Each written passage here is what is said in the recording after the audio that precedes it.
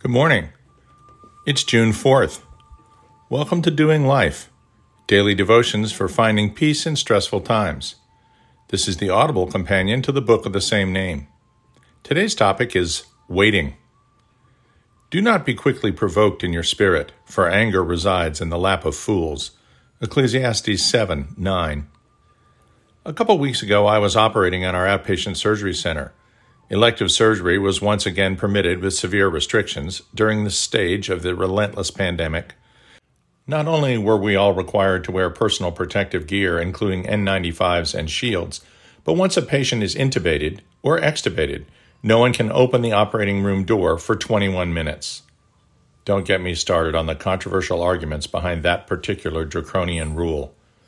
In any event, shortly into the procedure, I discovered that the scrub nurse had pulled the wrong trocar for the case, such that the laparoscope and camera would not fit down the sleeve.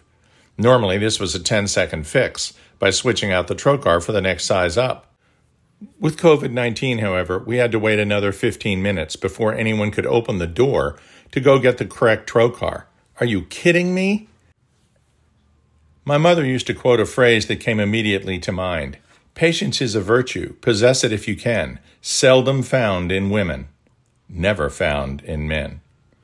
Waiting is not something I am particularly adept at. Delayed gratification is just not my thing. This could be the reason for Amazon being my one major stock holding. But the fact is, waiting isn't comfortable for anyone. Of course, there are much bigger waits than delivery of a trocar. Waiting for a baby to arrive comes to mind. Poor elephants.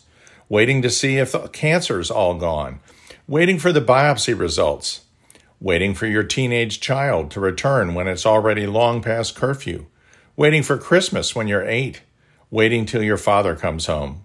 Yikes. Waiting in a surgery waiting room, waiting to see if your name is on the list of layoffs, waiting for someone missing to be found. Those my age and older remember waiting for the spacecraft to come back into contact after traversing the dark side of the moon, or waiting to see if the parachutes opened during re-entry. The list is, quite naturally, infinite. Waiting can be excruciating.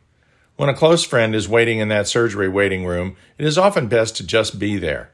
As Job's friend in the Bible were, more a comfort in their silent presence than they would be in giving helpful advice or platitudes. Waiting can go hand in hand with patience, or hand in hand with anger and frustration. I can tell you from personal experience that option A works better. The Message translation of our opening quote illustrates this well. Quote, "Don't be quick to fly off the handle. Anger boomerangs. You can spot a fool by the lumps on his head." Close quote. Other scriptures can tell you too. Hopefully at one point you will have gone to Galatians 5:22 and memorized the 9 fruits of the Spirit. Number 4, patience. Now, recall that these are not talents to be developed and honed. They are outgrowths of the indwelling Holy Spirit when we give Him free rein to our lives. That means that as we become more Christ-like, in other words, as we are sanctified, these fruits will manifest themselves more fully in our actions and daily demeanor. We become more Christ-like by getting to know Him intimately. We get to know Him intimately through prayer, study of Scripture, observation of His magnificent creation all around us, worship, fellowship with other believers, and obedience. Waiting can be tough. Waiting on the Lord can be tough. Often we would certainly prefer that God acted on our timetable rather than His. As I've said before, all men desire to serve God. Just most would prefer to do so in an advisory capacity. But Christ has gifted us with patience when He gifted us with the Holy Spirit. We can work on being patient with various tricks, from counting to 10 all the way to furious exercise. But that won't be as effective as keeping your eyes focused on Jesus to the very best of your ability. So Jacob served 7 years to get Rachel, but they seemed like only a few days to him because of his love for her. Genesis 29:20. Love is patient. Love is kind. It does not envy. It does not boast. It is not proud. 1 Corinthians 13:4. A hot-tempered person stirs up conflict, but the one who is patient calms a quarrel. Proverbs 15:18. Wait on the Lord. Be of good courage, and He shall strengthen your heart. Wait, I say, on the Lord. Psalm 27:14.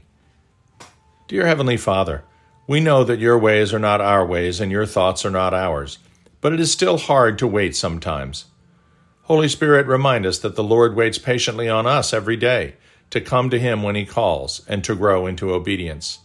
Grant us the peace of mind to wait on outcomes in faith, not worrying before things have even occurred. Are not the flowers of the field clothed and the sparrows fed? Amen.